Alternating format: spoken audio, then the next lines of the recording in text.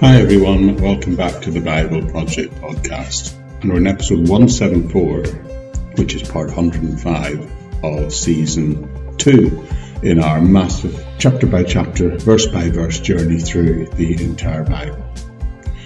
And we're going to dive straight in today because we're really picking up the narrative exactly where we left it last time in the story of Abraham, Lot, and this time we're going to look at the source of the conflict that lies between them. And that's covering the point at which we closed off last time, Genesis 13, verses 5 to 7. And I'll just read to you that text again so we can pick up straight away.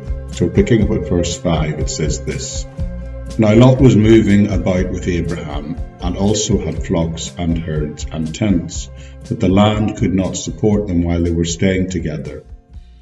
For their possessions were so great that they were not able to stay together, and quarrelling arose between Abram's herders and Lot's.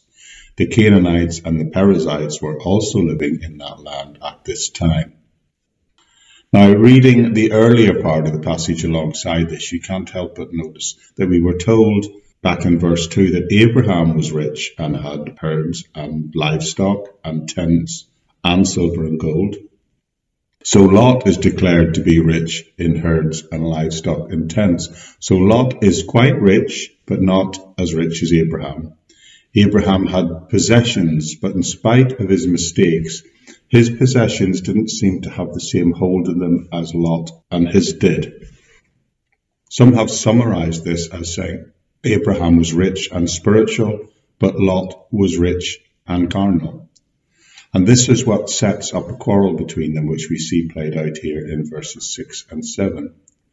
Now, I've met people in my work life, and I've been in situations where I thought, this company or this organization or this office isn't big enough for these two people to work together or work alongside each other. I wonder if that attitude sometimes prevails in our local churches as well. Well, anyway, in the case of Abraham and Lot, it manifests itself by them saying that there's not enough pasture to feed both flocks and herds of both men. They both had such large herds that the land was not able to sustain both groups of livestock. So what we have here is the fact that the increase in wealth is that which is beginning to cause strife between them. In a time when riches were measured in herds and flocks, they're really arguing about the potential for the future accumulation of wealth. Verse 7 says that there was strife between the herdsmen of Abraham's livestock and the herdsmen of Lot's livestock.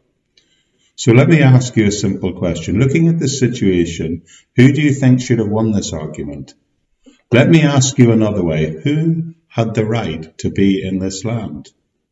You'll remember that God gave it to Abraham, so that should have really settled the matter right away, shouldn't it?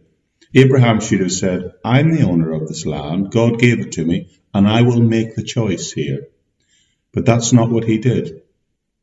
What's going on here is as old as the Old Testament itself, but there are lessons to be learned today because it's as recent as today's newspaper.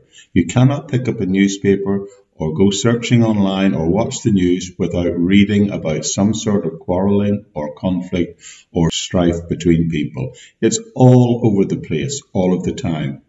You can't listen to the news without it being focusing on some kind of story about conflict. So the question is, what should we as Christians do to address this sort of problem, this potential for conflict when it faces up? Well, I'd like to suggest that in the next part of the passage will tell us very clearly how we can resolve this, how we can face off conflicts at the very beginning when they arise. And it will start in verses 8 through to verse 13, and you may be surprised at God's plan and God's way of resolving conflict. But we shall pick that up together next time. I'd remind you that there's always a transcript of any of these podcasts in the audio version of the podcast. If you go into the episode notes, you'll find the full transcript there. That's perhaps your easiest and best port of call, but there should also be links on anywhere you see it posted on the YouTube channel or on Facebook. So That's it for today, and we'll pick up this narrative from exactly where we've left off next time. I'll see you all again very soon. Bye for now.